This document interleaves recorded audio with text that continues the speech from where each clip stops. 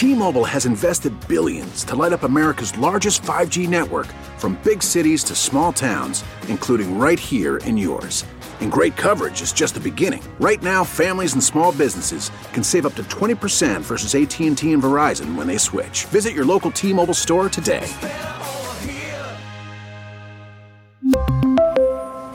Plan savings with 3 lines of T-Mobile Essentials versus comparable available plans. Plan features and taxes and fees may vary.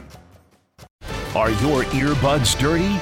This is the Inside Edition Inside Report. From working virtually to working out, we are on our earbuds more than ever these days. But did you ever stop to think just how dirty they can get? We went swabbing, taking 15 samples. Then we sent them off to Microm Labs for analysis. We tested Kathy Morgenstern's earbuds. She says she wears them all the time. We got your results. Here they are. Okay. On your earbuds, we found Staph aureus, which is a potentially harmful bacteria. I'm really disgusted right now. Dr. Darius Cohen, a well-regarded ear, nose, and throat specialist, says if you use earbuds, clean them off regularly with disinfectant wipes. This has been the Inside Edition Inside Report.